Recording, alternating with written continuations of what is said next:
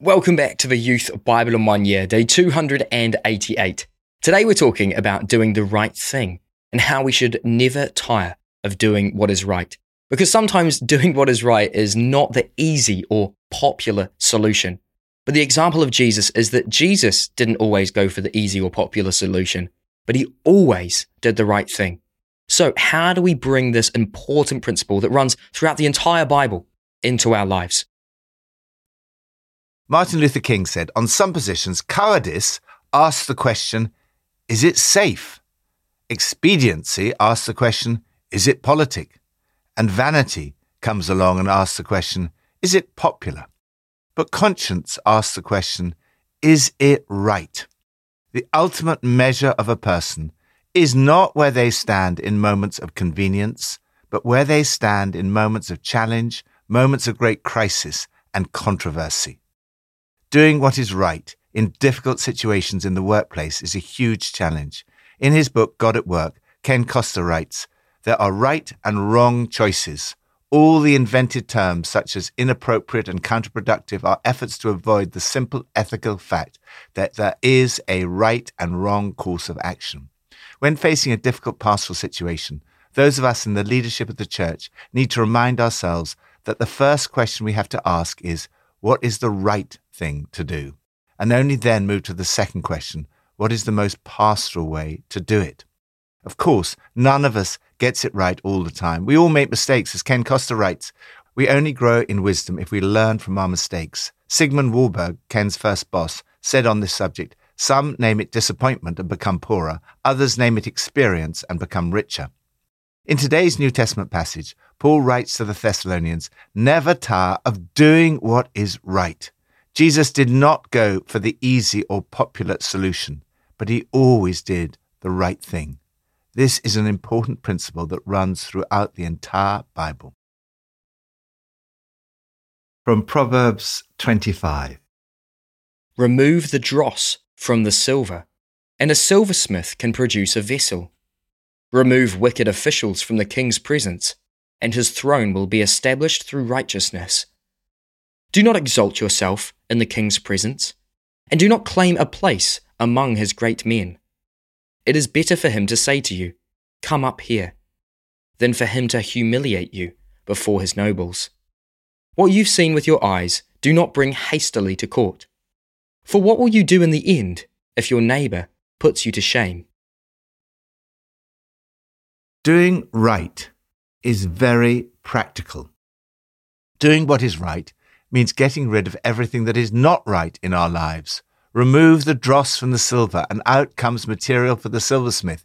Remove the wicked from the king's presence, and his throne will be established through righteousness. Here are some practical examples of what living righteously looks like. First, act with humility. You do not need to push yourself forward. The right thing to do is to act with humility. Don't work yourself into the spotlight. Don't push your way into the place of prominence. It's better to be promoted to the place of honor than face humiliation by being demoted. This is exactly the point that Jesus expounded in one of his parables. Second, always assume the best. Don't jump to conclusions. There may be a perfectly good explanation for what you just saw. Third, never betray a confidence. Do the right thing in relation to your neighbor. Do not go hastily to court. If you do end up in court, always do and say the right thing. In the heat of an argument, don't betray confidences. Lord, help us in our church community to get rid of the dross in our hearts, to act with humility towards one another, and to seek always to do the right thing. New Testament from 2 Thessalonians 3. As for other matters, brothers and sisters, pray for us, that the message of the Lord may spread rapidly and be honoured, just as it was with you. And pray that we may be delivered from wicked and evil people, for not everyone has faith. But the Lord is faithful, and he will strengthen you and protect you from the evil one. We have confidence in the Lord that you are doing and will continue to do the things we command. May the Lord direct your hearts into God's love and Christ's perseverance. For you yourselves know how you ought to follow our example. We were not idle when we were with you, nor did we eat anyone's food without paying for it. On the contrary, we worked night and day, laboring and toiling, so that we would not be a burden to any of you. We did this not because we do not have the right to such help, but in order to offer ourselves as a model for you to imitate. And as for you, brothers and sisters, never tire of doing what is right. Now may the Lord of peace himself give you peace at all times and in every way. The Lord be with all of you. Doing right spreads the message. Paul's overriding concern was that the gospel should get out to as many people as quickly as possible, that it would simply take off and race through the country to a groundswell of response. For this to happen, he prays that they will continue to do the right things. We have confidence in the Lord that you are doing and will continue to do the things we command. He tells them, you ought to follow our example. Paul lived in such a way that provided a model for you to follow. He urges, never tire of doing what is right. First, pray for your leaders. Leaders need your prayers. And pray that we may be delivered from wicked and evil people, for not everyone has faith. But the Lord is faithful, and he will strengthen and protect you from the evil one. Second, follow the way of love. Paul prays, may the Lord direct your hearts into God's love. Third, never give up. He prays that the Lord will direct their hearts into God's love and Christ's perseverance. It's not enough to do the right thing occasionally or when you feel like it. Persist, endure, and continue all the way to the end. Fourth, pull your weight. Do not do anything to bring the gospel into disrepute. Do not sit idly and watch life pass by. Paul sets an example of hard work. We showed you how to pull your weight when we were with you, so get on with it. We didn't sit around on our hands expecting others to take care of us. In fact, we worked our fingers to the bone. We simply wanted to provide an example of diligence, hoping it would prove contagious. We are to exercise discipline. If people are not doing the right thing, they should not be regarded as enemies, but warned as brothers and sisters. Lord, give me wisdom and perseverance so that I may always do the right thing. May the peace and grace of our Lord Jesus Christ be with us all. Old Testament, from Jeremiah 31. The days are coming, declares the Lord, when I will make a new covenant with the people of Israel and with the people of Judah. This is the covenant that I will make with the people of Israel after that time, declares the Lord. I will put my law in their minds and write it on their hearts. I will be their God, and they will be my people. No longer will they teach their neighbor or say to one another, know the Lord, because they will all know me, from the least of them to the greatest, declares the Lord. For I will forgive their wickedness and will remember their sins no more. The Spirit helps you to do right. In one of the greatest prophecies of the Old Testament, Jeremiah foresees the new covenant. The new covenant will be different from the old one. This is the covenant that I will make with the people of Israel after that time, declares the Lord. I will put my law in their minds and write it on their hearts. I will be their God, and they will be my people. No longer will they teach their neighbor or say to one another, know the Lord, because they'll all know me, from the least of them to the greatest, declares the Lord. And I will forgive their wickedness and will remember their sins no more. These few verses are alluded to again and again in the New Testament. They highlight a series of wonderful promises about this new covenant which pointed forward to Jesus. First, God forgives your failure to do the right things.